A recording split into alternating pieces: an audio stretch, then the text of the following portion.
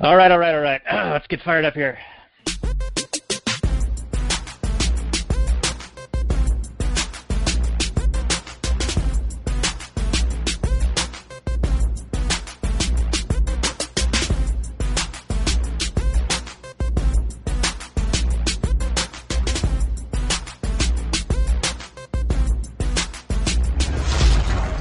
Maximum freedom.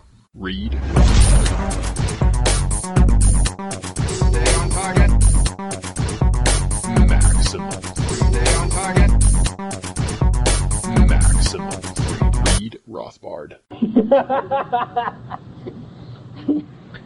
Well, hello and welcome to the Actual Anarchy Podcast, the podcast where we talk about movies from a Rothbardian, anarcho-capitalist perspective. My name is Daniel Elwood, and my co-host is Robert Johnson, and we're going to be talking about Police Story. This is what a police story looks like. To follow the chant, this is what a police state looks like. It is also what a police state looks like as we are all locked in our homes and having a virtual meeting, maintaining social distancing and all of that due to the pandemic that is affecting us globally, and everyone's in a hysteric panic buying all the toilet paper.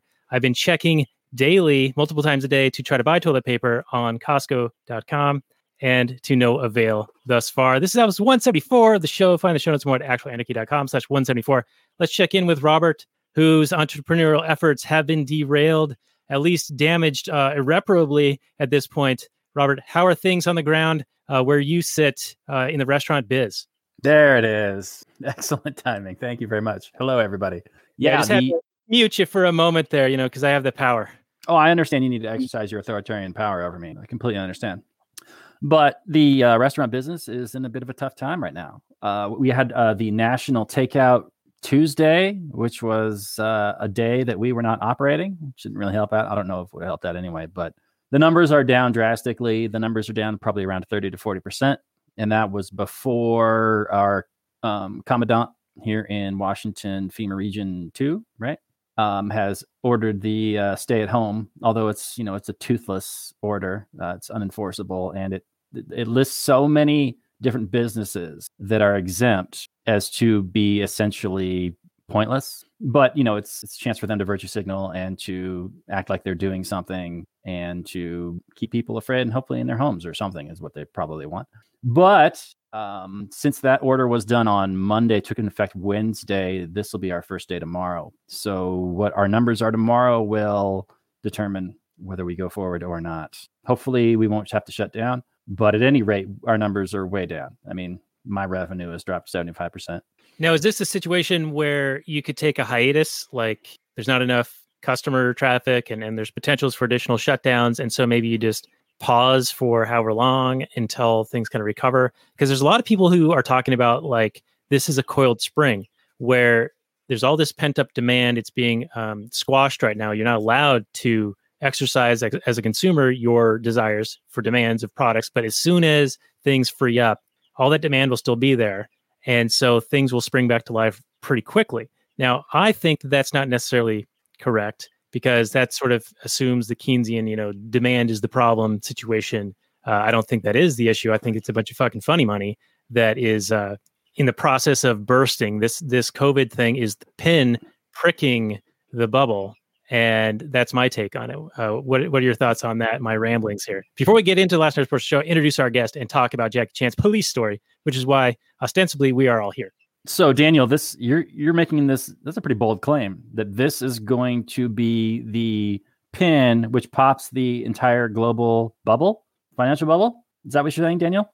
I'm saying it has potential for that, because that's one of those things that has kind of been building and building, and every time it sort of starts to deflate, they just reinflate. And eventually you do get to the point where it's not going to work anymore. And this is a significant enough event. I think already it's bigger than, like, let's say, a 9/11 and the 2008 stuff as far as the effect it's going to have. Like, the economy is virtually shut down, or at least significantly impacted. And for who knows how long. Those other events, 9/11, the economy was shut down for like a week maybe. But 2008, things were cratering, but still functional. The capital stock still existed. The equipment, plant and equipment, those were still there. They're still present. And yeah, they're present now, but we're losing all this productivity for an unknown period of time. And so I think that's going to have a pretty significant impact. And there's a whole series of dominoes falling as a result with, as you know, you have bills due and no revenue coming in. People have rents due, no revenue coming in. People have mortgages due, no revenue coming in. Those types of situations. And I just don't see how printing a bunch of $1,200 checks is really going to fix that problem. Meanwhile, giving billions and billions of dollars to all these pork belly type things, NASA and big corporations and banks and whatnot. I don't mean to derail and side rail all this. We should get into this movie. But bold claims. Bold claims. Well, I thought it mainly had to do with people finally not wanting to buy government debt, right? And then not buying the bonds. And then they lose faith in the government's ability to pay those bonds back. Then things really take a turn for the worse. I like what you were saying, but I don't know if all that screams bubble popping from what you said. Total collapse. I'm just going to weather the storm either way. I mean, I hope it recovers. You never leave your house. Exactly. So it's no different to me. But, the thing that is different to me is how do you even know if anything happened? Exactly. Everything is the same. Everything's the same to me. I never leave anyway. But anyway, we should get into our guest and the Last Nighters portion of the show. So we will do that right about now. The Functional Brothers.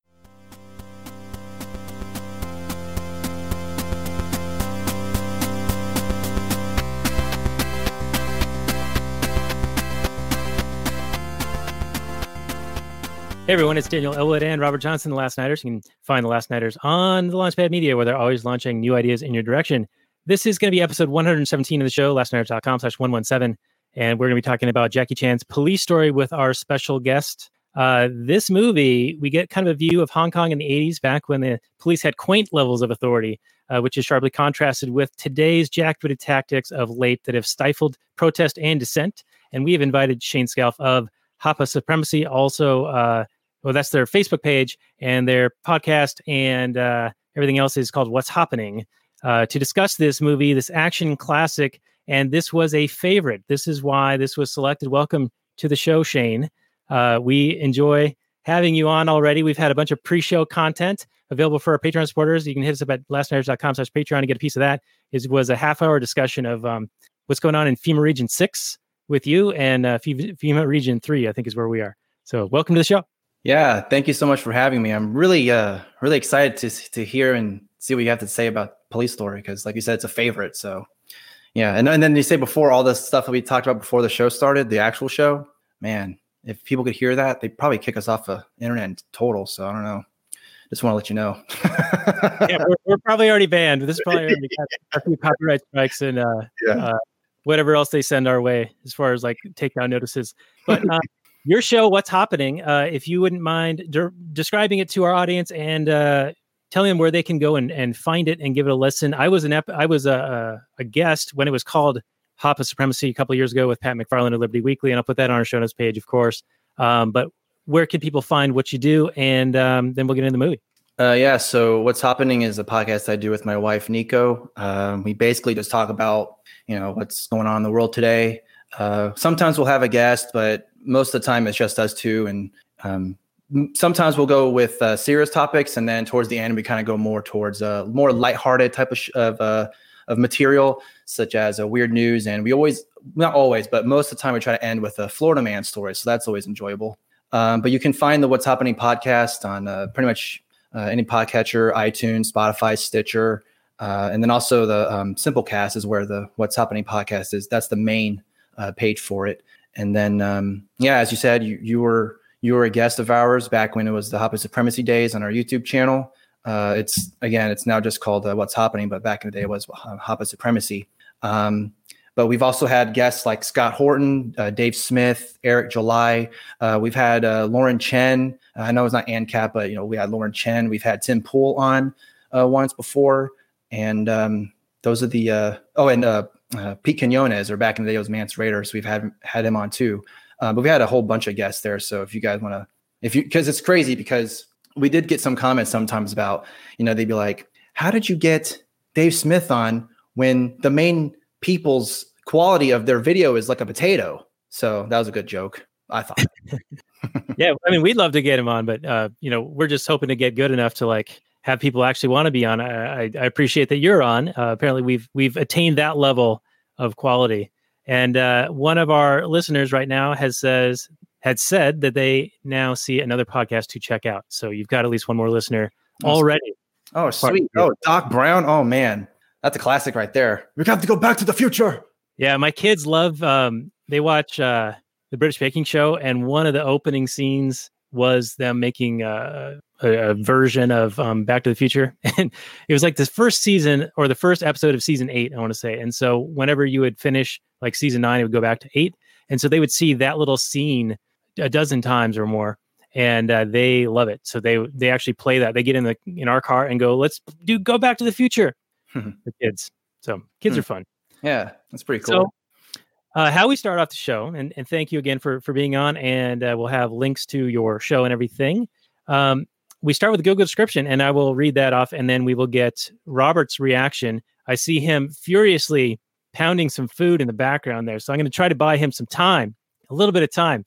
Or, better yet, I'll go to Shane, you first for the reaction, so that we'll let Robert have his... You're mentioning it's a cooking show. I'm eating some food. I'm going to talk about it. Yeah, that's fair enough. Fair enough. This is, like I said, Shane, this is a high quality show. Yeah. We are very polished. Everything. This is all scripted, by the way. This is not ad-libbed at all. Wow. All right. So, Police Story, PG-13, came out in 1985. It's an action/comedy film, 1 hour and 45 minutes or 46 minutes. 7.6 IMDb, 92% Rotten Tomatoes, 78% Metacritic, 90% of Google users like it. The description reads, an honest Hong Kong cop protecting a triad boss's girlfriend turned informer finds himself framed for the murder of a dirty cop and going on the run. The movie mixes slapstick and wild stunts and features some painful outtakes during the final credits. The initial release was December 14, 1985 in Hong Kong. The director is the man himself, Jackie Chan. He also sang the theme song. So he's multi-talented guy here, Jackie Chan. Box office of $22.22 million US. It was in Chinese and Cantonese and in a terrible English dub that I had to actually change from English to Cantonese and then turn on the words so I could see what was going on, because the English translation and then what the words that were on screen were not matching up. So I was like, whoa, this is too much, man. What's going on? So the initial review that I see here is it's a fantastic action featuring Chan in his pomp, are slightly let down by comic overkill. So they think he maybe played it up a little bit too slapsticky. And we have a comment that says honest cop, LOL. I don't disagree with that. But Shane, your reaction to the Google description, and also why you selected this for this particular discussion. Well, for my reaction to that, the description, I think that's a pretty good description.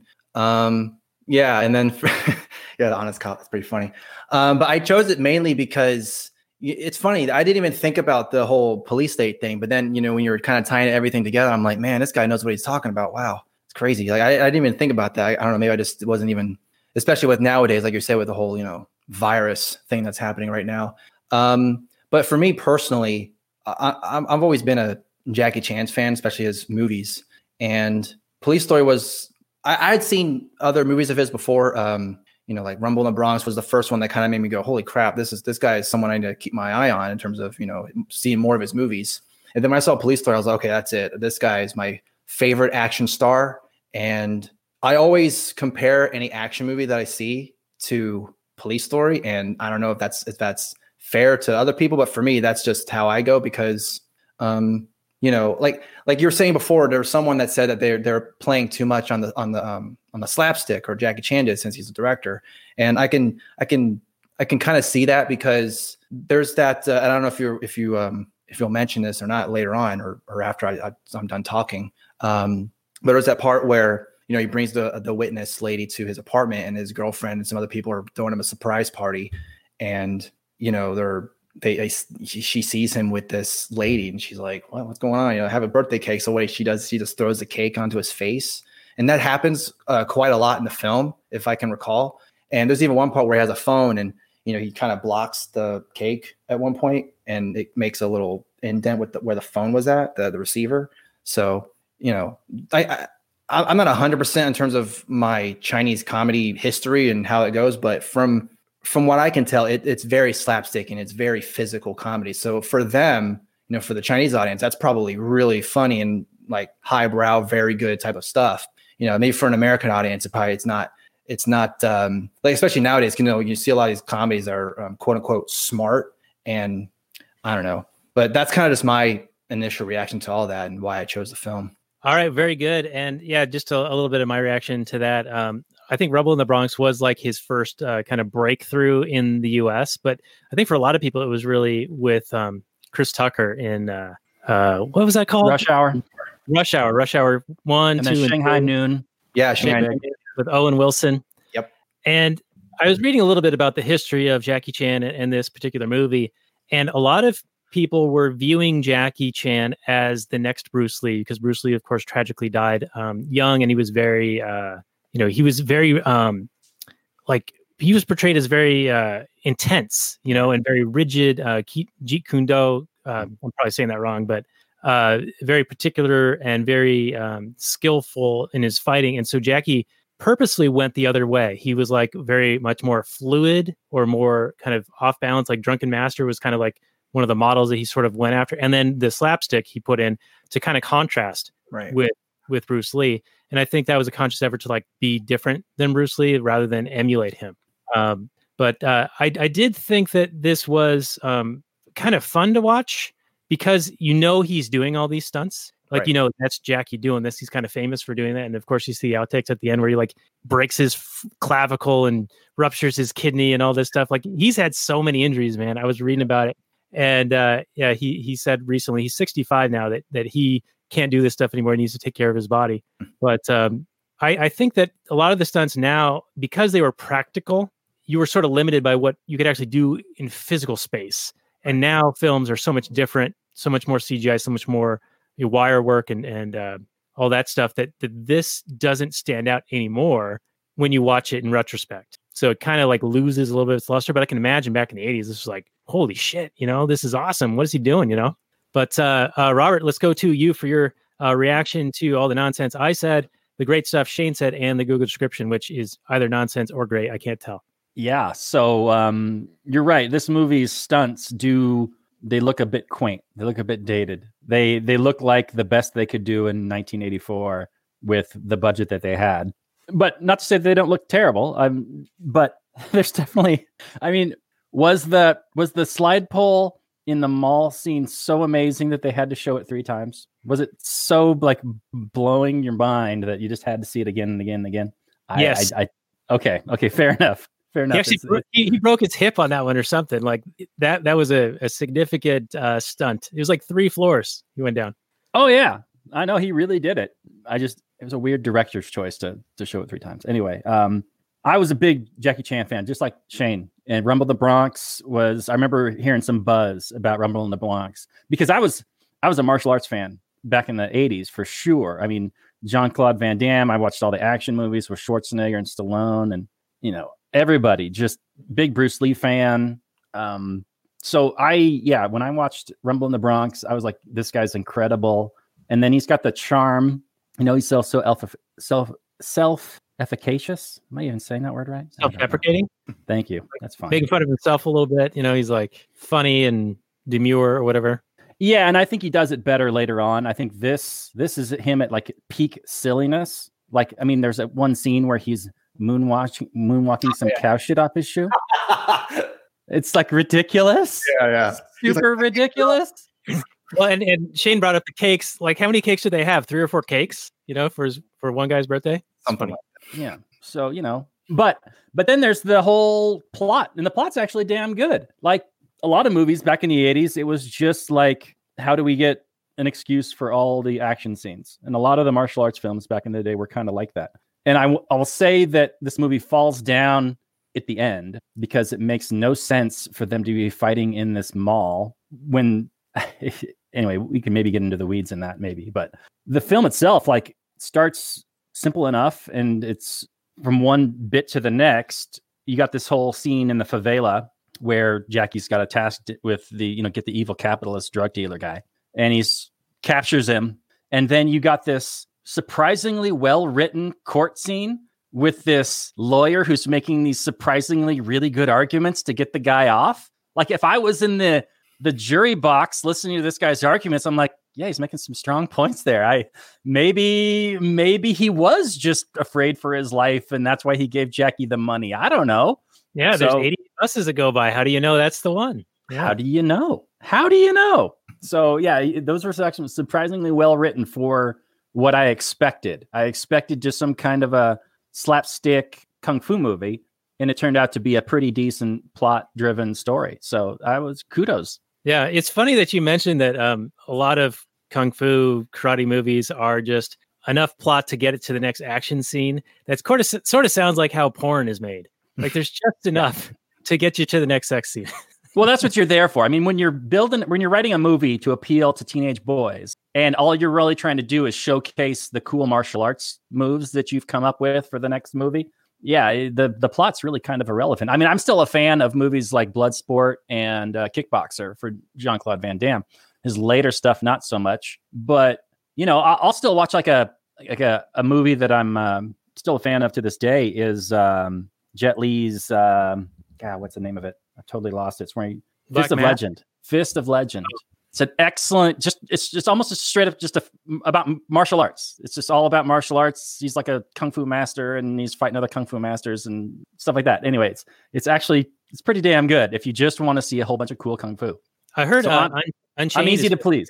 Is the one Unleashed? Is that the one where he's like treated like a dog? And I think the original title of the film was Danny the Dog, actually. Really? Okay. Yeah, then they changed it, something like that. Yeah. Yeah, I heard it was good. I want to go back to their very first scene, that the blockbuster opening action scene where they're trying to bust these guys for drugs. Well, first of all, that shouldn't even be a crime. Meanwhile, they're shooting randomly around all these innocent people, destroying the village, potentially killing people, driving down the hill through the village, 3 or 4 cars driving like right through the town, destroying this entire shanty town. Over some drugs.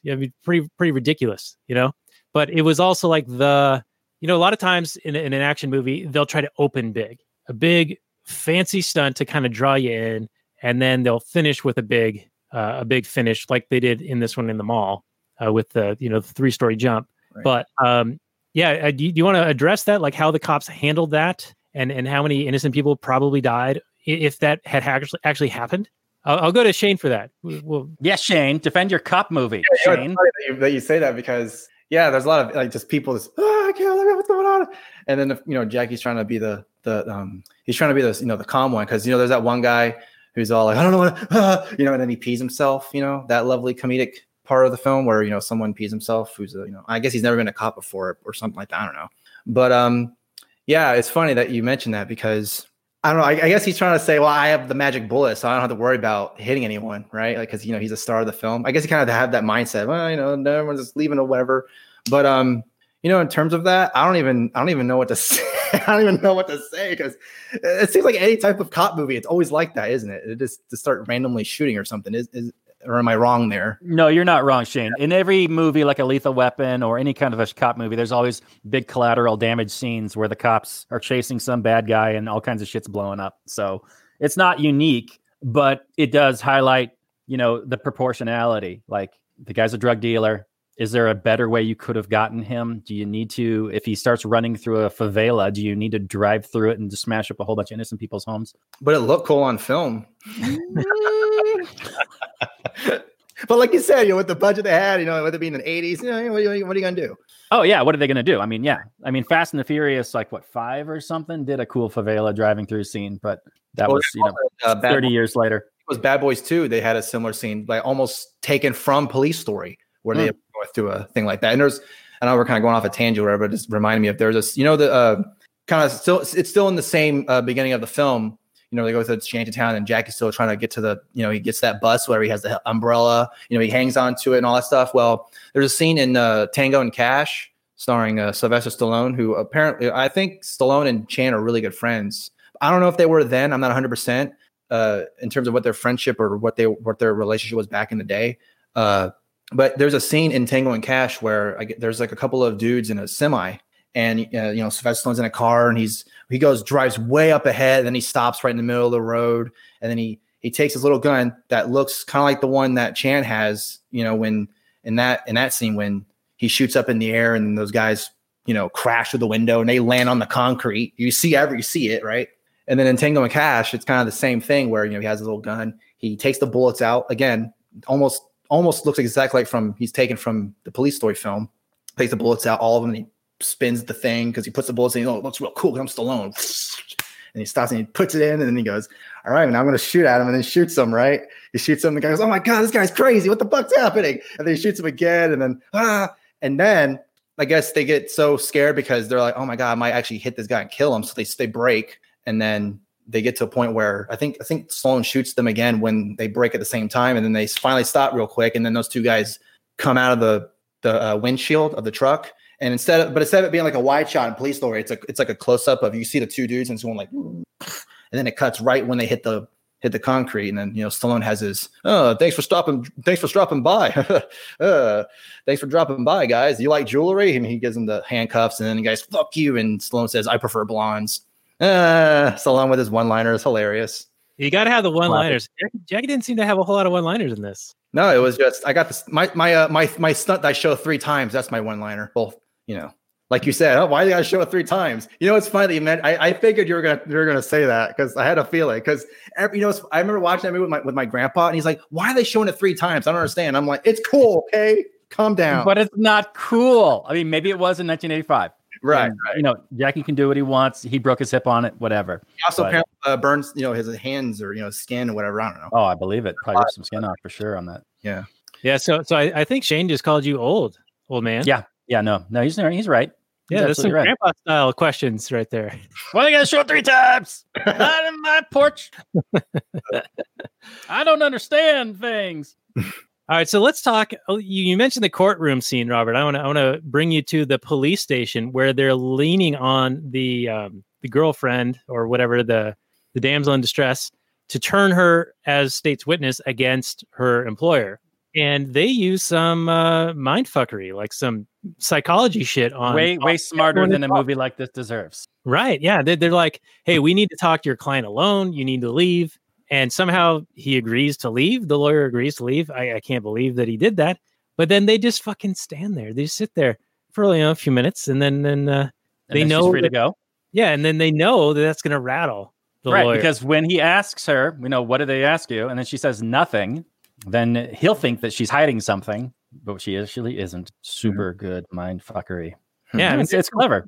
There's some clever shit in this amidst the slapstick of the 7 cakes and the 17 phones that ring, and he has to spin around and answer this phone and try to answer that. Yeah, what phone. was that scene even about? Was it just to highlight the fact that Jackie Chan can juggle phones? Well, did anything actually happen in that scene? I don't even remember. It was just a bunch of silly phone stuff.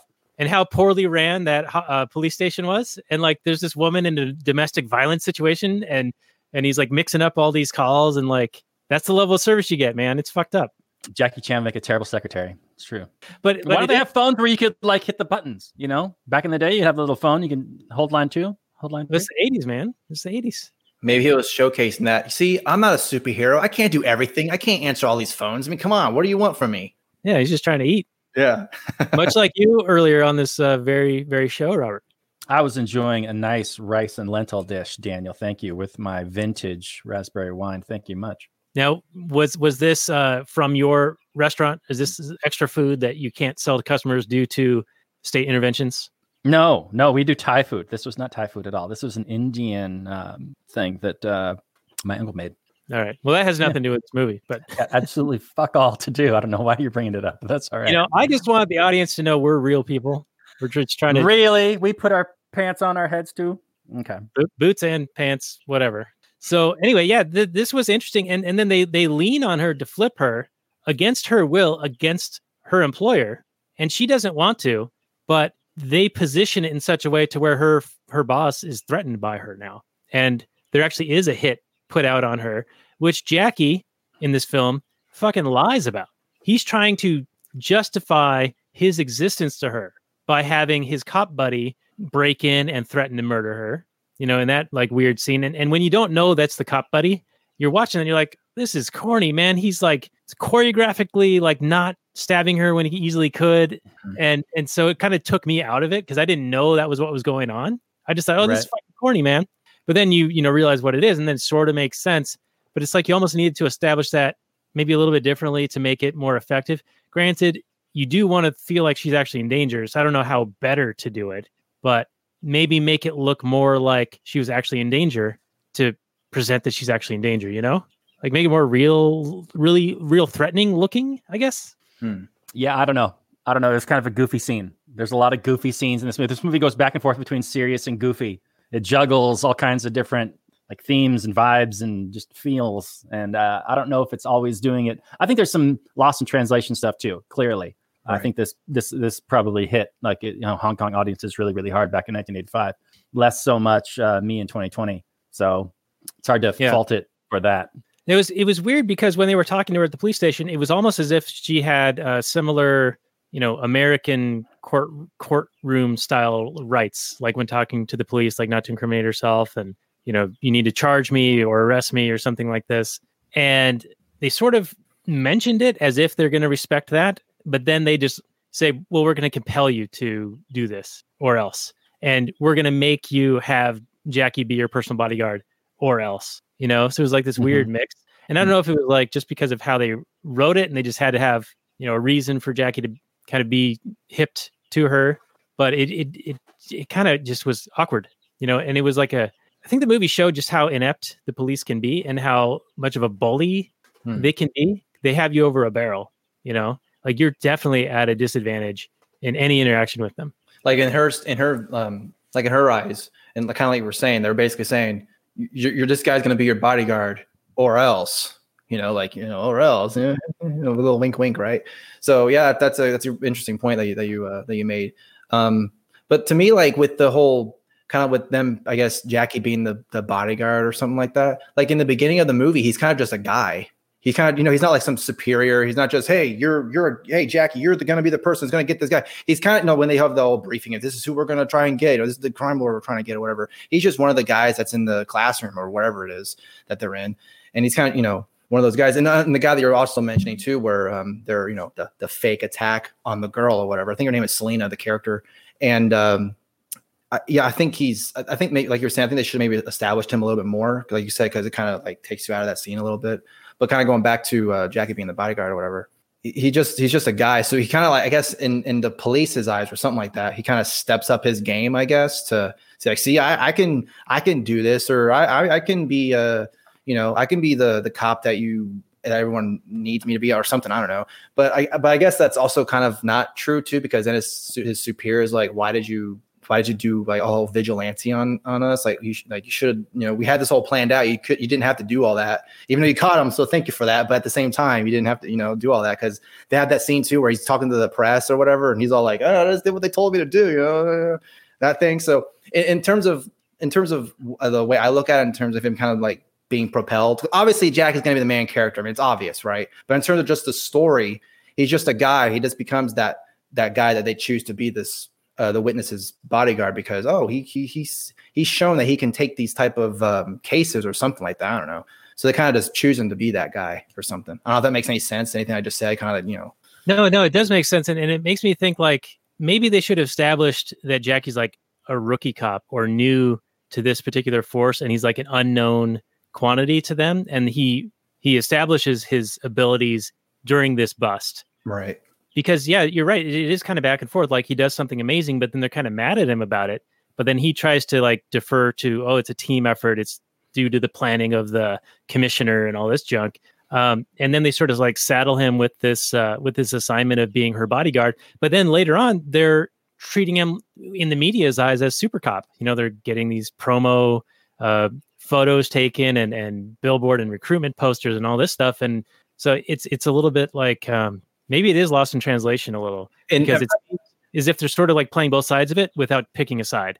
Yeah, there's definitely some of that for sure. And when you were talking about him, like the promotional and stuff like that, the theme song, if I remember correctly, I'm pretty sure, but the theme song was actually used in like police to recruit people. That song was used for a while, and also like his picture with and them taking that picture. I think that was used for promotional photos too for the police or something. I mean, I don't know. Maybe I don't know if this is all like this whole thing was just, hey Jackie, can you make a movie where we need some cops? We're losing this movie. I don't know. I mean, I don't know. I just funded this film. Yeah. Sort of like how Top Gun was, to get more Navy pilots. Yeah, because I don't think there was a movie like this at the time, in Hong Kong, especially in their film industry. I don't think there was there wasn't like a a police kung fu type of film. It was all period pieces. I mean, the movie he did before this was like, you know, he did Project A. He had Wheels on Meals that he did too. I think that was before. I might screw in my timeline or whatever. I know Project A was before this. So, you know, it was still more the period type of stuff, you know. And so, yeah, I don't know. But it would be kind of interesting if this was actually funded by the police back in the day. That'd be kind of funny. As a Western viewer, seeing this for the first time, I've seen a lot of Asian cinema, but I've never seen this movie before, and I've never seen, I think, movies set in Hong Kong in this period, and it struck me as weird and just kind of off-putting seeing all the evidence of the British colonialism in Hong Kong, where you don't see it in, say, Shanghai or Beijing or Tokyo or anything like that in those other cinemas. So it's just weird to see, you know, these Hong Kong guys in these British wigs doing the stuff. And then there's a lot of English words, like when they're like saying yes, sir. And, you know, there's these little bits of English that they would throw in here and there and mix it in with their, what is it, like Mandarin? I don't know what are they speaking? It was Cantonese. Cantonese. But did that strike you as a little bit odd, Daniel? I mean, it was weird for me. Yeah, it was. But knowing that, you know, a little bit of the history, that it was a British possession until I think 97, and then it went back to China. That you see those types of things kind of stick around. Like there's still some of that in India and wherever the British Empire was. You know, sun never set on it. It was weird to also see like how much Hong Kong has changed in the intervening 30 years or so. Because now you see Hong Kong is like totally modern, industrialized, and I imagine it was like, compared to the rest of Asia at the time, or the rest of that area, like China, that this was very much the major city in the area because it was westernized and more free than the alternatives at the time. And there was a video game that I played a couple of years ago called Sleeping Dogs, and it's based in Hong Kong. And so it felt like I could like almost recognize some of the little areas from that video game from, you know, 10 years ago. Yeah. It's interesting too with with Rush Hour being the kind of the movie, like, you know, we were mentioning before, that was like the big film for Jackie, and, you know, when you teamed with Chris Tucker, but that was a plot point was during that time, because it was in 97, I think it was set when, like you said, Hong Kong was going to go back to being, to China. And that was a plot point in Rush Hour. So that's kind of interesting. Or I think the main villain or something was part of that. Oh yeah, well, you know, congratulations, China, on getting Hong Kong back or something like that. Yeah. And, interesting plot point in this one is I think the gang that the drug gang in this is the Triads. Of course, that's the, you know, famous gang in Hong Kong. Jackie himself was involved with the Triads. Like he left his prior production company that he had a contract with due to Triad interference of getting him out of that contract. And that's how he got into whatever this production company was, Golden Harvest or whatever. Golden Harvest. So he was with another group before this, but then the Triad got him out of that. So he had some kind of fishy connections way back in the day, apparently. Yeah, that's not new. The mafia interfering with entertainment. They like money. I like money. money, money, money. So Shane, now that we've beat this up a little bit, defend it a little bit. Like, what pushback do you have from what we've said so far? Have we shaken your confidence at all? Or have we hardened you in your steadfastness of loving Jackie Chan and this particular movie? Well, I mean, I guess for Robert, who's he's never seen the movie before. So for a first time viewer, it's always interesting to, you know, especially with a movie like this, kind of hear what someone like him has to say in terms of a first time viewer. So I can definitely understand in terms of the too much of the goofiness, and then kind of going back and forth with the serious tone versus the goofy tone. But I do think, you know, and I know you've mentioned this before too, where there's some just loss of translation or whatever, where I'm sure back in the day when this came out, it was a big hit because it won. I'm sure for you guys, it'll probably be a surprise, or maybe not. I don't know. But they have this Hong Kong Film Awards that they do. It's kind of like the Oscars, but it's the Hong Kong version, I guess. And Police Story won Best Film. So take that however you want. But it also won, you know, Best Action Choreography, because unlike here in Hollywood, there's no stunt category in an Oscar.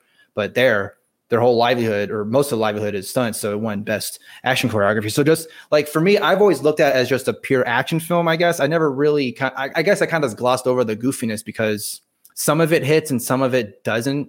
And I guess it kind of depends on my mood because I always enjoy whenever he gets hit in the face with that cake and that phone, you know, that shape of the phone on his face. It always makes me crack up. I mean, I'm sorry. I just look at it and I go, I don't know how much they thought, oh man, this be great. This is going to be great. It's going to be a 10 out of 10 comedy. Here we go. You know?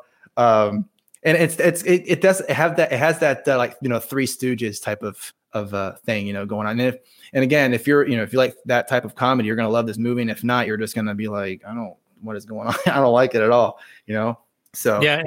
And there's a lot of scenes where Jackie's like totally making shit up. Like his character is, you know, like he says he's answering the phone and talking to his girlfriend, but she's actually standing behind him and he's playing this conversation as if to impress Selena, you know, and he did that another time or two or something in this. And it's like, you know, he's like intentionally going out of his way to make him look better than he actually is in the eyes of whoever is watching him, you know, and it's sort of like, when he was trying to justify his existence for being her bodyguard. So he had to have her life be threatened. And then he was trying to justify like how he treated his actual girlfriend to try to impress this new girl.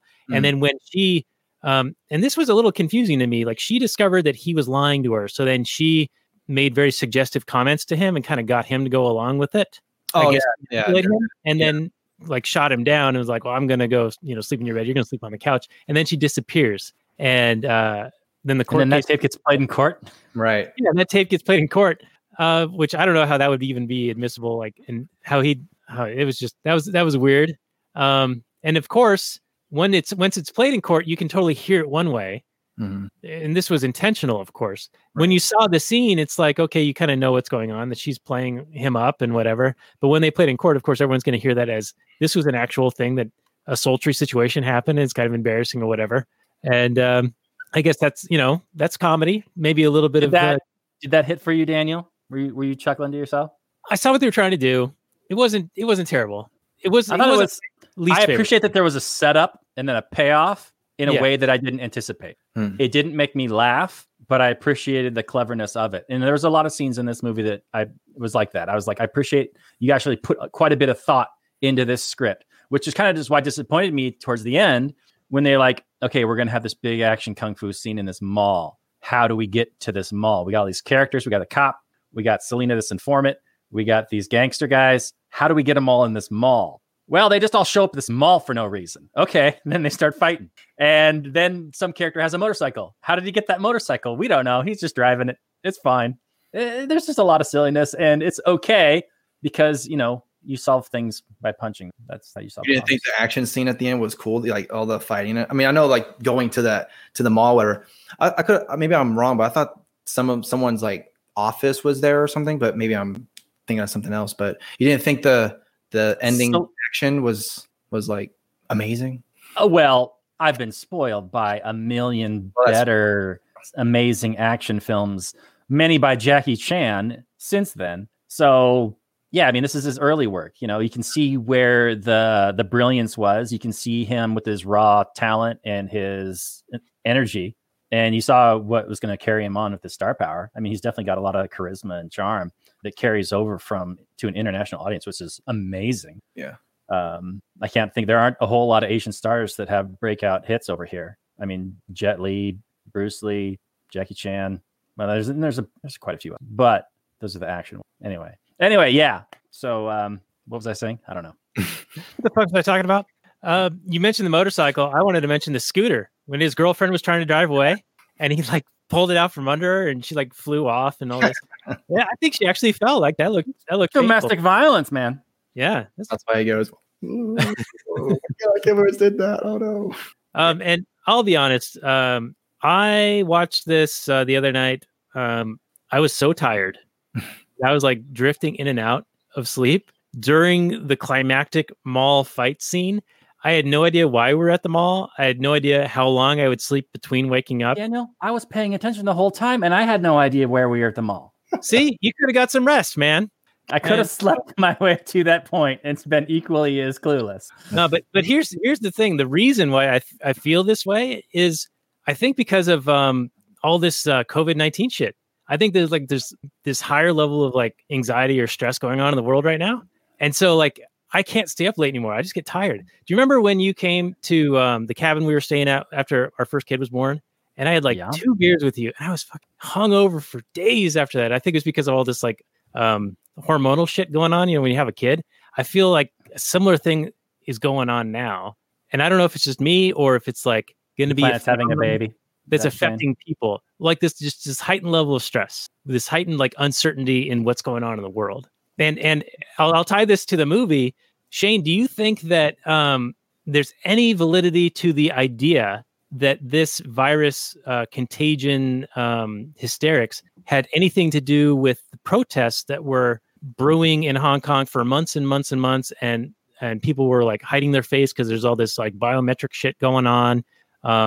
It's like an extradition treaty that was being pushed on the residents of Hong Kong to be brought into China. And of course, who knows what happens when you get put in a camp in China? You know, I mean, you kind of get the idea of what goes on. That this was the perfect excuse to disperse that, to cut the legs out from a movement like that. Now, I don't necessarily agree with that because it feels like if that was what it is, it's gotten way out of hand.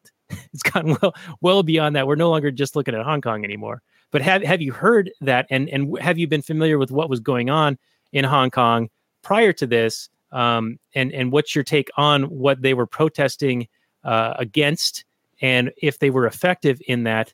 And I'll one little cherry on top. Apparently, Jackie was critical of the Hong Kong protesters. Yeah, kind of going to your last point with Jackie being critical. It wasn't just Jackie. It was almost the whole like film industry there was like basically being on the CCP side. I mean, that's kind of the thing there. Like if you have to be for the CCP or else. I think there's been a couple of people who were like saying some not friendly CCP things, and then they said, hey, gotta put the kibosh on that. But yeah, so the politics of Jackie Chan is definitely one that you kind of just be like, okay. So it's one of those things you have to just kind of turn your knob off, your brain off whenever you watch a Jackie Chan film. Like, I know what your politics are, so I kind of know where you're going to go with this movie, but you kind of have to just look at it with eat your popcorn and drink your soda type of thing. I don't know. Maybe I'm just giving him a pass. I probably am, but anyway, with the Hong Kong protesters and all that, I haven't really heard a connection in terms of the whole COVID-19 and the Hong Kong protesters, but it is an interesting. That is pretty interesting that you mentioned that, because I mean, as far as I know, the protests were. I'm pretty sure they were doing some good. They were doing like you said with the extradition bill or whatever. I probably said the word wrong, but just the amount of people that were doing all that, protesting, and then the government saying, okay, we got to do something about this or whatever. But I was also kind of saying that the U.S. government was involved, and when I was reading into some of that and how the CIA and I guess like even Ted Cruz or some other U.S. politicians were traveling there when that was all happening, and I was just like, that's and I can't exactly remember the timeline of it. I think it was I don't remember exactly, but I don't know, maybe Ted Cruz needs to be tested because it's possible maybe maybe he's got the coronavirus or something. But yeah, so that is an interesting tidbit about that, but. I don't know. It's pretty interesting because Hong Kong's always been seen, from I guess from a U.S. standpoint as the basin of quote unquote democracy, or just a more free China, I suppose, because it's kind of like with Taiwan.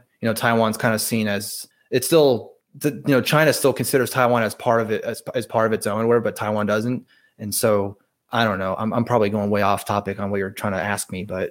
I don't know. That whole thing was just kind of interesting because there's so many aspects to the protest that, like I was saying before, like some of the U.S. politicians were being involved. So like there's possible like a CIA weird operation happening there. Maybe the whole thing was created from the U.S. government. I don't know. Maybe I'm being too conspiracy theory with that. Maybe it was a genuine. The Hong Kong people were very genuine. Like this is not good because one of our own is being captured for no reason. So I don't know. I'm not 100% an expert on that, so I'm probably the wrong person to ask, but that's just how I felt about the whole thing. Okay, yeah, and I just remember seeing the events kind of going on, but not paying super close attention. But I know that there was like facial recognition, and so people were wearing masks, and they were like banning masks, but they were still like continuing to protest and rubber bullets and all this stuff. And it's like, okay, well, how do you defeat this? If you're a totalitarian government, what do you do? And Yeah, their government there is it's ridiculous. I mean, I don't even know, like, without what, because people complain about our media here in America, how, the corporate press is just, anti-Trump, or you're either you're MSNBC, CNN, you hate Trump, or you're Fox News, Trump is the greatest person ever who ever lived and he's God or something like that. But in China, it's just, no, you just listen to CCTV and that's it. If you listen to anything else, we're going to come after you or something like that. I don't know. it's going to affect your Sesame credit score, citizen. Yeah, exactly. All right. Well, we're probably at a point now where we can dig up any of our final notes before we get into summary and review where we scored out of 10. Robert, do you have any notes that you have not yet discussed on this particular episode with Shane from What's Happening? Everything that I have written down has been mentioned. Excellent job, everyone. Or bad job, me, in taking notes. Yeah, my notes are pretty sparse. I think it was part of the tiredness. Shane, is there anything else that we haven't already touched on that you feel is important that we should talk about? Maybe where this went franchise wise. I heard that Police Story 2 is actually even better. Yeah, it's kind of like, I mean, I don't want to jump the gun or whatever, but in terms of first to second, it's, like The Godfather. Oh, it's either you like one or the other. But yeah, the Police Story 2 is just as good, or I'm sure some people say it's better or not as good, but I think it's equal. I think they're both very good. The thing too is because, like with the first one, like you're saying, they start with this really good, elaborate shantytown, chase or whatever. In the second film, there's really nothing. It doesn't really start with anything crazy. Like the beginning. I don't know if you saw the second one because I know you did buy the first one, the second one with I think the Criterion collection, I believe it was. Yeah, the fancy one that came out. It made me think like this is a cult classic. Like this is a film that had a cultural impact, and thus it was worthy of doing a Criterion release. So yeah, and so yeah, keep going. Police Story 2, and then what is the cultural impact? Like why would Criterion make a special edition of it? Well, I think maybe a little bit of it is that Jackie considers Police Story 1 to be his best action film, so that could be part of it. But also, I think it's because with the grounded stunt work and especially like with the 80s, and it's very of its time. Because obviously nowadays, we have the CGI and the crazy Fast and the Furious type of stuff that we have nowadays. I mean, now you can just pouring millions of dollars into, we don't need to have Tom. Well, actually, no, that's a bad example. Tom Cruise still, does his own stunts because I'm Tom Cruise and do whatever I want apparently because I'm a Scientologist. But like someone like, I don't know. I'm trying to think of an actor that doesn't do his own stunts. I don't know, Harrison Ford. Like Harrison Ford, for example. Oh yeah, we can't have Harrison Ford do his own stunts. No, we can't do that because he's Harrison Ford. We got to have a stunt double. That's another thing too. Jackie does get doubled in this movie. In the motorcycle, when he's riding the motorcycle, that's not Jackie. There's a part in the mall fight. It's a very brief cut, but it's so obvious. His hair is shorter. Like it's so obviously his hair shorter in a couple of parts. And if you rewatch the ending, and there's some parts where he falls on his back and his hair is obviously short. I think there's one part where now I lost my train of thought on that. But anyway, yeah. So in terms of the cultural impact, it's just considered to be like the quintessential Hong Kong action film, I guess. And then, like you're saying, he wanted to be different from Bruce Lee because they're trying to pin him as he's the next Bruce Lee because they had all those copycat Bruce Lee films, Bruce Lee, Bruce Lie. They try to put out as many clone Bruce Lee movies as they possibly could to see what would stick, and nothing would stick. And then Jackie actually did star in a film back when he was still doing that. You're Bruce Lee. You're going to like it. You're not going to have a choice on this. It was called New Fist of Fury, which is obviously, Bruce Lee had a movie called Fist of Fury and just put new in it. It'll be fine, whatever. But that didn't work out. And then he did The Protector, which was supposed to be his breakout film in America because he did a movie called Battle Creek Brawl or The Big Brawl or something. I think that was his first his first true leading role in a Hollywood movie. That didn't do too well. Then he did The Protector, which they try to make him be like a Clint Eastwood person, which is like, okay, I don't know. But then Police Story was a result of that because he was so disappointed and he didn't like how Hollywood worked with him. So he's like, I'm going to make my own cop movie. And then because Police Story became what it was, and then once that came out, then all these cop movies started coming out after that. So just with that alone, I think that's one of the reasons why it became such a classic. And I think, I don't know what the main reason that Criterion Collection would decide to make a HD, was it 4K remaster of the first two films. I mean, Police Story 3 is probably the most known in terms of American audiences because it's known as Super Cop here. So you know, Yeah, there's like this fancy like fold out poster with like a painting, rendition of the art, and he's got a semi-automatic in it. And in the movie, they all have these 38 special, the typical cop gun from the 70s or whatever. So it's like a reimagining, and it looks really badass. And it in seeing it, I was like, oh man, this movie looks like it's gonna be awesome. And I watched it, like, it's kind of quaint, but I'm glad that we saw it. I'm glad we did it. And I'll just do my summary review. I think that this is a fun movie, and if you have the energy to get through it all, it's a fun watch. And Jackie does his own stunts. He has an interesting plot line going on. There actually is some pretty smart dialogue going on. You get to see a lot of kind of just fun little moments. There's the slapstick in there that seems to be to differentiate him, and he kind of establishes him as kind of the brand, the Jackie brand of his persona. You can see that in his later films, his later work. So I think it kind of establishes him as, the Jackie Chan that we all know and love. And so, yeah, for that, I'll say it's a good movie and it's worth watching. I think it's pretty heavily dated. The practical stunt work, though amazing, it kind of, due to the limitations of the time, they probably couldn't film it in such a way like Matrix style, where, with some wires and some like different camera technology, they could have gotten really kind of more intimately like showing you what's going on and make it more exciting. But it's still, it's really well done. And since that, he's actually doing it, it's like, holy shit, that probably hurt, But so I'm going to go with 5.5 on this. So, not the greatest review, but not the worst. And it was a fun discussion. I've set the stage for Robert to be the low man on the poll here for the scoring. And then we'll finish off strong with you, Shane.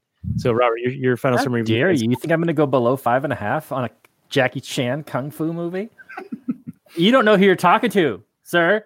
I'm a huge kung fu fan. I used to stay up late and watch HBO, whatever they had. Just any kind of, if it was kung fu, I was there. So I'm a big nerd for that kind of stuff. I always wanted to see the new moves that they would do. Oh, did you see that tornado kick? That was sick. That's when I saw like Tony Jaa come out with all his elbows and knees stuff. That was really exciting too. But anyway, Police Story. I think they perfected. I think, this is an early work by Jackie. I think he got better as he aged, not now, but when he hit his prime in like the late 90s, early 2000s, I think he was prime Jackie. I think it's a little bit awkward when he goes from a serious crime drama movie to Three Stooges and then back to serious crime drama movie. It was just off-putting to me. Like, it took me out of the film. Like, I understand he's kind of a goofy guy, and I, like Daniel was saying, it's his brand, and I agree with that. But there are more subtle ways to mix the two things together. I think you got your chocolate in my peanut butter, and then peanut butter in my chocolate, and it's a little bit off-putting for my Western eyeballs. So I can't, obviously, and if I was a Hong Kong kid in 1985, I'd probably be eating this up with a spoon and laughing along with everybody else in the theater. Yeah, you. But these Gaijin eyeballs in 2020, it's a little bit like, watching something you don't identify with. When I get the action, I get the drama, I get the story, but then the comedy is like, what? So that it just, wasn't for me, and that's fine. It doesn't have to be. It's not for everybody. So for me though, but I can't give it lower than a 5.5, and that's just less. No, this movie is way too well done, except for the final part. Story wise, just the cleverness. You can't go below a 6.5. It's between a 6.5 and a 7, so it's like a 6.7. It's not Jackie's best work. I appreciate that it's his favorite, and I expected a whole lot more kung fu. There's really only like 2 main kung fu scenes, maybe 3 that I can even remember. I mean, there's the bus scene, then there's the scene where they're attacked in the alleyway, and then there's the finale. But in between all that, it's like pretty decent written drama, and I'm like, okay, this is good. I didn't expect such good writing, and there's probably still a whole bunch being lost in translation. So yeah, 6.7. Go see it. Good stuff. All right, I'm not used to being the hater on this. So, Jane, maybe we've turned you. Maybe you'll be the hater on this. What's your final summary review and score out of 10, please? Well, I mean, it's not fair because I mean, this is my favorite Jackie film. So, I mean, if I gave it anything less than a 10, I would consider myself a, a hater or something. I don't know. But in terms of like going from serious to comedic, I can definitely get someone who's not used to that, like, that type of style or whatever. I can understand not just you, Robert, but anyone who's never seen it before, who just kind of goes into it fresh. And they go, wait, what? First they go from, being demeaning to the lady, and then all of a sudden a pie to the guy's face, and something like that, So, but if you want something more, that's more serious drama and still more of a cop film, and it stars Jackie Chan, then I would suggest Crime Story, because that's like Police Story, but it's pretty much all the serious stuff, but it stars Jackie Chan. So if you want more of that type of thing, then I would suggest that. And it was interesting that, Robert, you said that Chan's peak was late 90s, early 2000s. Am I correct? Is that what you said? For me, yeah, that was his Rush Hour / Shanghai Nights period. That's interesting that you say that, because that was when he was peak Hollywood. In terms of action star. Yeah, in terms of like international recognition, that's for sure his number one time. For me though, I think just from his 80s to early 90s stuff, to me, is my personal favorite of his, because I think he started to kind of, once he did Drunken Master 2, that was like his swan song. I still got it, but after this, I'm probably not going to be able to do something like this ever again. And he hasn't done really anything that crazy in terms of just pure martial arts film, or just pure action, because that movie has a ton of action and, interspersed with some of the drama and comedy that's in that film. But sticking with Police Story, I mean, regardless of everything that has been said from you two in terms of, the serious to comedy going back and forth, the mall scene not really making any sense other than, we gotta have the cool finale, which, I mean, to me, I watched that finale like once a month or so, and I was like, man, this is crazy. How are you able to do this type of stuff? And I know, like, for you, you say that, well, oh yeah, in 1985 they weren't able to have these type of angles, whatever, and we got Matrix and all that stuff. But for me, it's the perfect action film in terms of just an action, not like plot or anything like that. Just the action itself. I look at Police Story and I always go, my head just explodes every time I see him get knocked off, and he lands on the floor. And I don't know if you know what I'm talking about, but in the ending of the film where he gets pushed and Jackie, like he goes through this like little wooded, I don't know, it's like really weak looking like barrier or something. He goes through it and then he wakes up, or he gets up, and did you notice that guy on the right side of the screen where he's going like this? Do you know what I'm talking about? Okay. Anyway, I can see it in my head, but just the things like that, like it's just simple, because if one of us three did that, or all three of us did something like that, we'd probably be like, okay, I'm probably not going to ever want to walk again or something, because, that's crazy. I just look at it from a pure action standpoint, and just, I mean, I have to give it a 10 out of 10. I mean, that's the whole reason why I brought, we're talking about it, is because of me. And if I say, 2 out of 10, because you guys convinced me it sucks, whatever, but I definitely understand your points. So I'm definitely not just going to, say, screw everything you just said and everything negative. I'm just going to look at it with a blind, with wipers and whatever. But there's definitely some loss in translation for sure. I think the courtroom scenes were good. The beginning is definitely, in terms of just the opening of any film, I think it's really good. It really kind of, okay, we're going to, this is going to be good. We're going to get into this. All right, cool.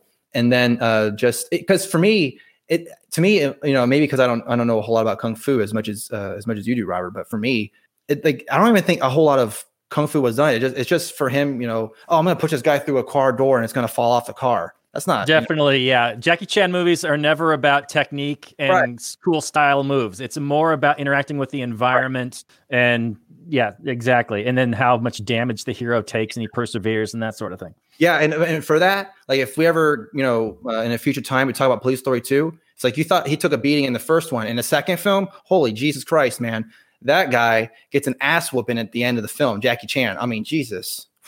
And then he's like, oh my God, he still wins? Damn. Talk about perseverance. Holy shit. But yeah, and if we want to talk about Police Story 2 at a future time, I'm totally there. We can talk about all the Police Story films. I mean, Jesus. But because the first two really go hand in hand, and then 3 and 4 kind of go hand in hand because they're directed by Stanley Tong, the same guy. And then 5 and 6 are just in name only, really, because the fifth one's New Police Story.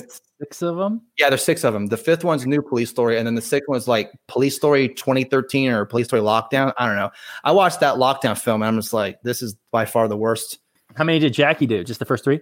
No, he did all 6 of them. He's in all of them. Oh. But it just in terms of like, partnering or whatever, the first 2 obviously kind of go hand in hand because the second one takes place about a little like after the first one. And then 3, he's with Michelle Yeoh, of course, Super Cop as it's known in America and international. And then 4 is Jackie Chan's First Strike. That's what it's known as. But it's actually the 4th Police Story film. But yeah, for my score, 10 out of 10. I'm sorry. You have nothing to apologize, sir. Yeah, that's great. You brought it, and I think you defended it pretty well. And I'd love to have you come back and do Police Story 2 and any of the other ones. That'd be awesome. And to the point of peak Jackie Chan, yeah, Robert, I got what you were saying that was like his Hollywood peak. But Jane, you're probably thinking about his physical peak. I don't think of Jackie Chan as this like super cut, ripped dude. No. I think of it a little bit like maybe a little bit poundy, But the shirtless scene in this, I was like, holy crap, he's that like fit. Because even in this movie, you see him with like these little sweater things on or whatever, and he kind of looks like Jackie Chan. But that one scene, yeah, he's cut. I mean, he's like peak physical form in the 80s and 90s, I think. Yeah, he had to be what, mid-20s? He's 65 now. So what was that? That's 30 years ago. 35 years ago. Yeah. He was born in 54, I believe. So he was probably in his 30s or so he's 31, 30 something. Yeah. Yeah, and as we know, we old men here, it's all downhill from there. You'll get there, Shane. Don't ever grow up. Die young, my friend. Cherish it. But anyway, this is a lot of fun, and we will continue on a little bit longer in our Kathleen Turner Overdrive available for our Patreon supporters. So go to lastnighters.com/Patreon if you're able to stick around for that as well. This is episode 117 of the show. The show notes more and everything will be on lastnighters.com/117. You can also find this on the Launchpad Media. Robert, there are a couple of ways that people can support what we do here. If you wouldn't mind listing them off just real briefly, real quickly, maybe throw in like a teaser of some sort for something that we might do or promise and then not actually do. That would be good because then we could like underdeliver. What are you talking about? I am so confused right now. I don't even know what I'm supposed to do. I'll just say that, you can support us by reviewing us on Apple Podcasts. You can subscribe to us. You can support us on Patreon. You could buy a t-shirt at Trubster.com. You could do any of those things and more. You are infinitely more creative, and you can probably think of many other ways to support us. Simply by telling a friend, recommending the podcast to anybody who's interested in podcasts. There's a lot of people who are sitting around lately due to these pandemic lockdown stuffs, and they are looking for entertainment. They're finding themselves with more free time, and maybe they're looking to improve themselves. I don't know if you can improve yourself with this podcast. No, but definitely not. You could maybe learn a thing or two, but only like accidentally. Yeah, purely accidentally. Yeah. So I don't know if I'd recommend us for self-improvement, but for maybe a little bit of perverse entertainment, you can do it this way. Okay, and even leave us a hate review. We got one a little while ago. Some left anarchist was like, 1 out of 5 stars. This is not real anarchy. You guys are terrible. You support the free market and voluntary interactions. It's like the worst thing ever. That's me paraphrasing. I'm waiting for libertarianism to be blamed for the pandemic. So, it's already happened. It's already happened. Being blamed. I mean, come on, you're late to the game there. Articles. We've already been blamed. Yeah. Caitlin we don't run anything though. So how are we to blame? There's a couple of people that tweeted about it. Oh yeah, this whole thing basically proves that libertarianism is dead. Okay, sir. All right, ma'am. Yeah. Crystal Ball put something out that said that this is your libertarian ideal. It's failed. But they had to get rid of red tape and regulations. No, totally not. That's totally not a libertarian thing to do. Is get rid of regulations and red tape. Yeah, okay.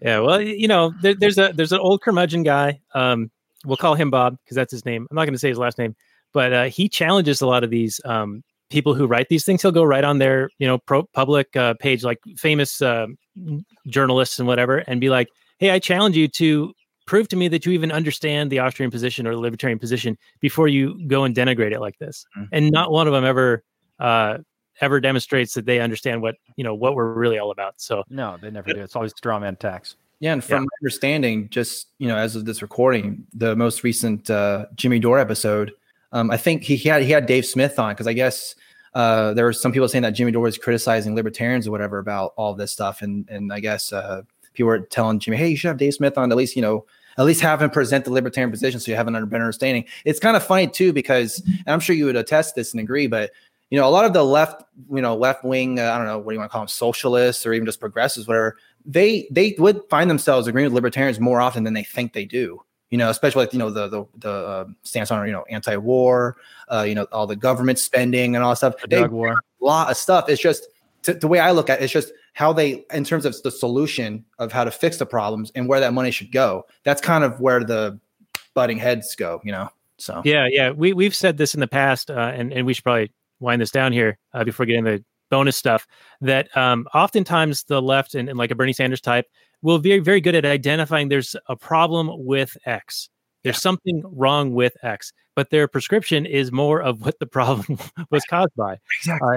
How they don't see that is kind of beyond me. But the government is doing this bad stuff here, but I think the government should do this over here, because it won't be that bad. Oh, okay, well, more power. Yeah. More authority. What if we can make the government good and then give it more power? That would solve everything. Right. Yeah. Just wait till it's a fully operational battle station. Then we'll see how effective it can be. Let's go. All right, everyone. Well, this has been 117 of Last Nighters. Show notes and more at the URL that you all know. And we'll have links to Shane's show, What's Happening. And do check that out. I'll have my appearance as well on there. And we will see you guys all next week as I haven't mentioned this yet. We're going to be hopping on that egalitarian train, Robert. We're going to be talking Snowpiercer with Olaf, the anarcho Viking. The future dystopian train around the world. Yeah, All that right. should be pretty badass. And that's Captain America. Yeah, let's do it. Yeah, Captain America and the director of Parasite, the Academy Award-winning Best Picture film. Bong Yep. I don't know how. Did you say it right? Bong Joon. Did I say it right, Shane? I don't remember. Bong Joon-ho. Bong Joon-ho. Yeah, that's right. All right, good. See, Shane, you're here for a good reason. Tell us how to say the name properly. How do you pronounce this? Blah. Oh, okay. Yeah, cool. Yeah, you just made it up. Anyway, that's great. But anyway, this has been Last Nighters, and we will say good night from the last night.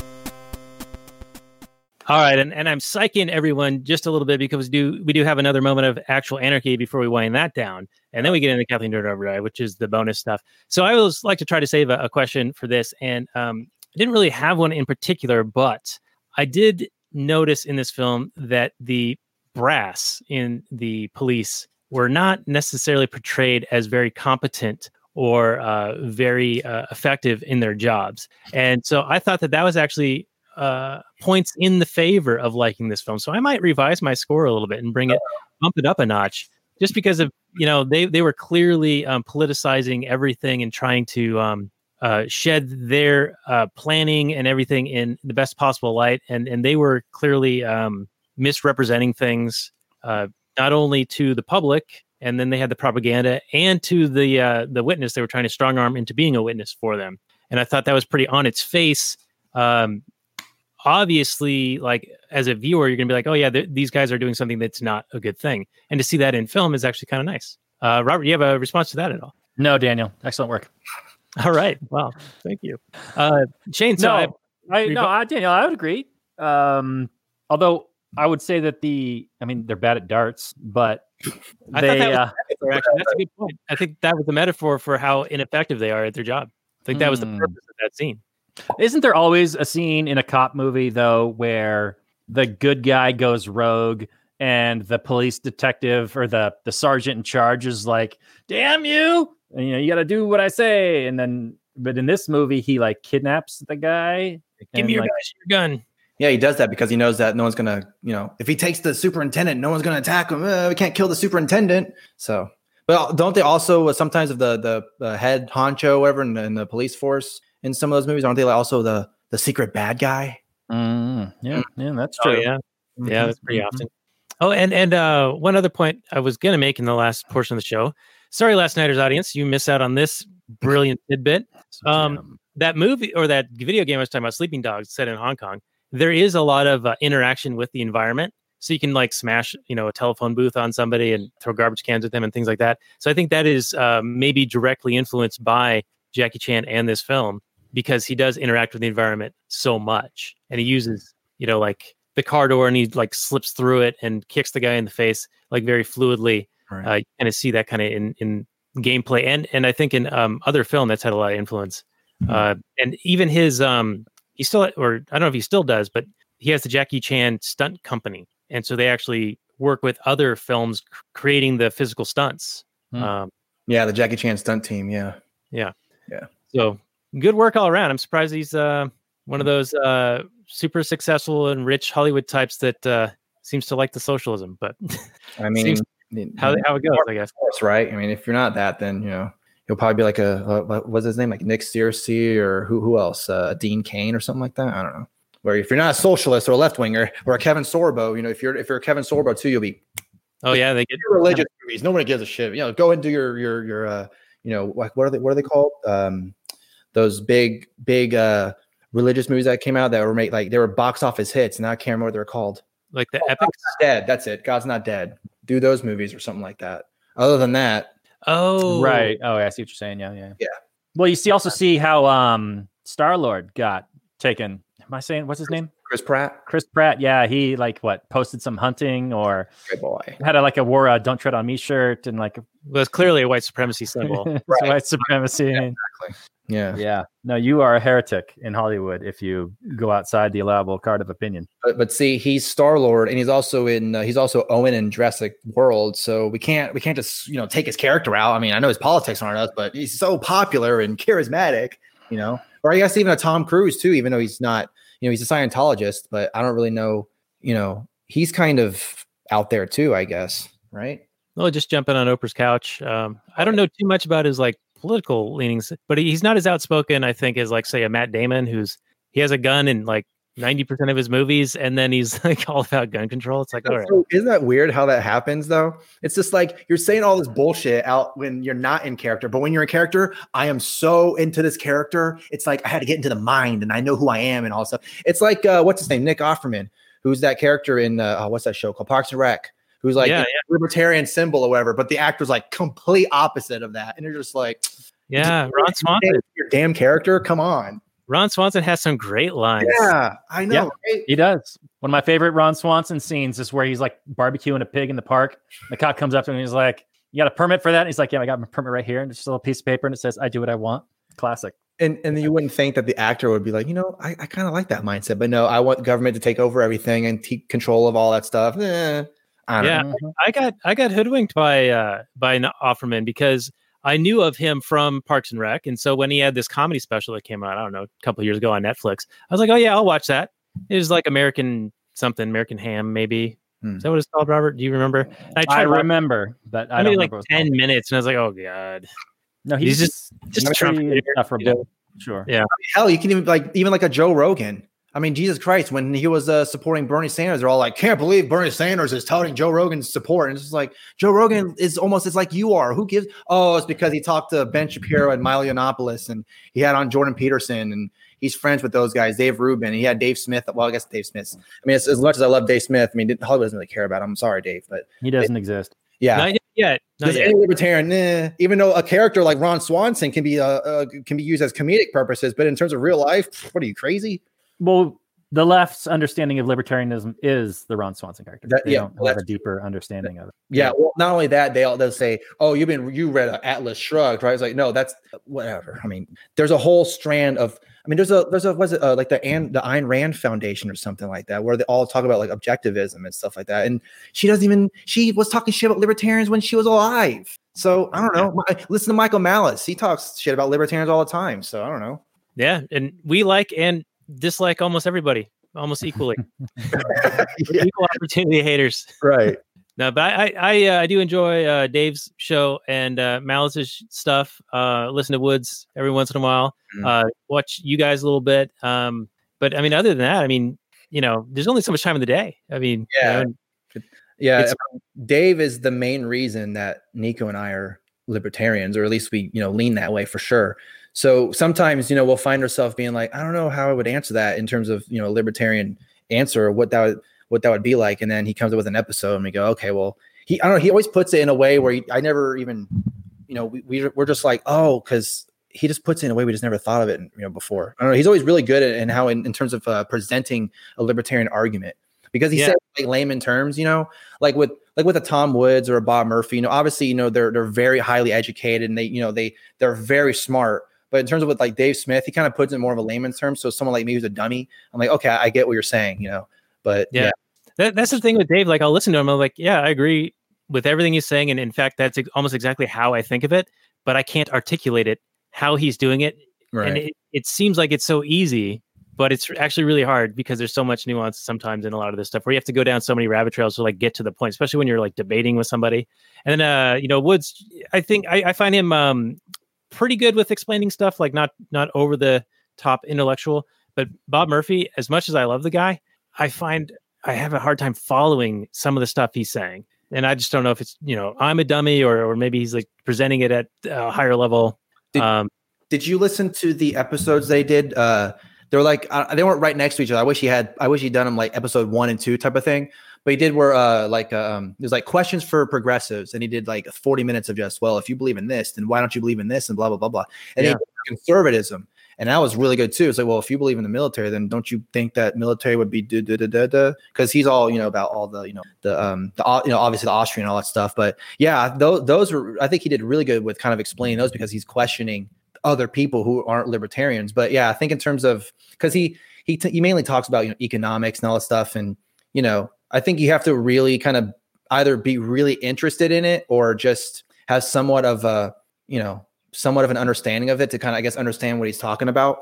Because that's why anyone, when they say, oh well, how'd you learn about economics in a libertarian mindset, was like, well, I listened, watched or I read Economics in One Lesson by Henry Hazlitt. I mean, you'll rarely hear someone say, well, I read Choice by Bob Murphy, because Choice is like the intermediate step. It's like first you read Economics one Lesson, and then as you go on, you say, okay, I'll read Choice or whatever. It's not a knock on Bob Murphy. It's just how it is for most people, Yeah. Robert, you have that Choice book. I understand that it's a reinterpretation of human action, but in a more digestible format. So if you haven't read it, I'd recommend it. I actually probably want to read it myself to kind of brush up on that stuff. But Bob does definitely have it in him, because those 2 episodes you're talking about, the questions for progressives and questions for conservatives, those are in that format that are more digestible and understandable.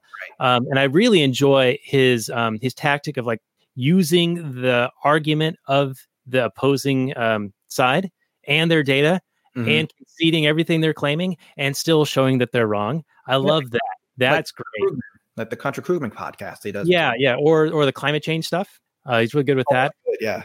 Because anytime I see someone on my Facebook feed talking about climate change, I'm just, I mean, I don't know. Do you guys think climate change is real, or do you think it's fake?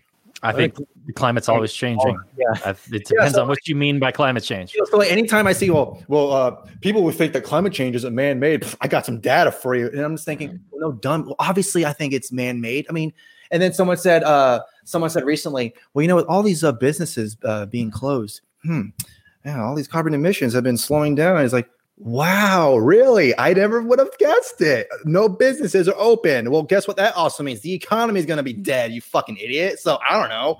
Maybe I'm looking at it the wrong way. I don't know. We probably end it there and get into our Kathleen Turner Overdrive, because this is still the Actual Anarchy portion of the show. We're starting to get a little wild here. Uh-oh. I know. We usually have people pay for this extra, the cursing and the shit. Sorry about that. This is good. We've cursed a few times already. So anyway, this is episode 174 of Actual Anarchy, actualanarchy.com/174. We'll be back next week with Olaf the Anarcho Viking talking about Snowpiercer, and check out Shane's show. Shane does it with his wife, Nico. And I think how I worded that might be taken a couple of different ways. Check it out, what's happening. And we will see you guys next week for Snowpiercer. Maximum freedom, everyone. Yeah. Thanks for having me on. Appreciate it.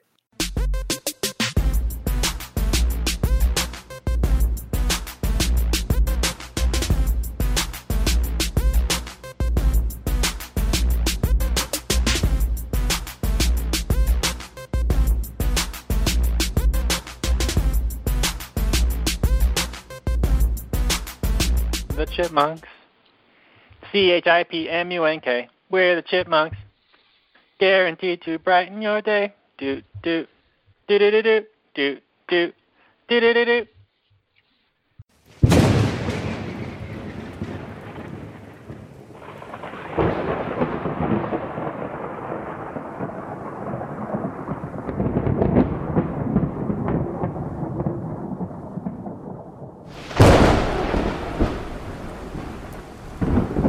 In the early days of the internet, radical libertarians were scattered, lonely, and faceless.